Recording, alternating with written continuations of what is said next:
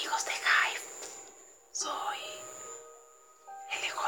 Bueno, hablo así pasito porque acabo de llegar del centro y le tengo un regalo a mi mamá por el Día de la Amistad. Y ella es mi mejor amiga y mi mamá también. Bueno, en fin, ya le tengo esto. Vamos a ver su reacción cuando se lo dé. Mi consejera, mi confidente, mi leal amiga, mi mamá. Hoy quería hacerte este detalle, verte sonreír y compartir junto a mí. Estar a tu lado significa demasiado. Estar sin ti me entristecería muchísimo.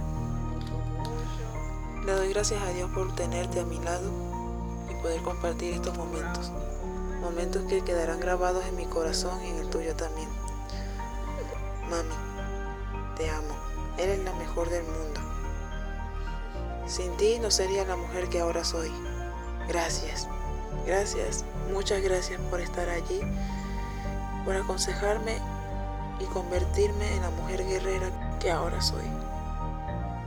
Feliz Día del Amor, ese que tú me das.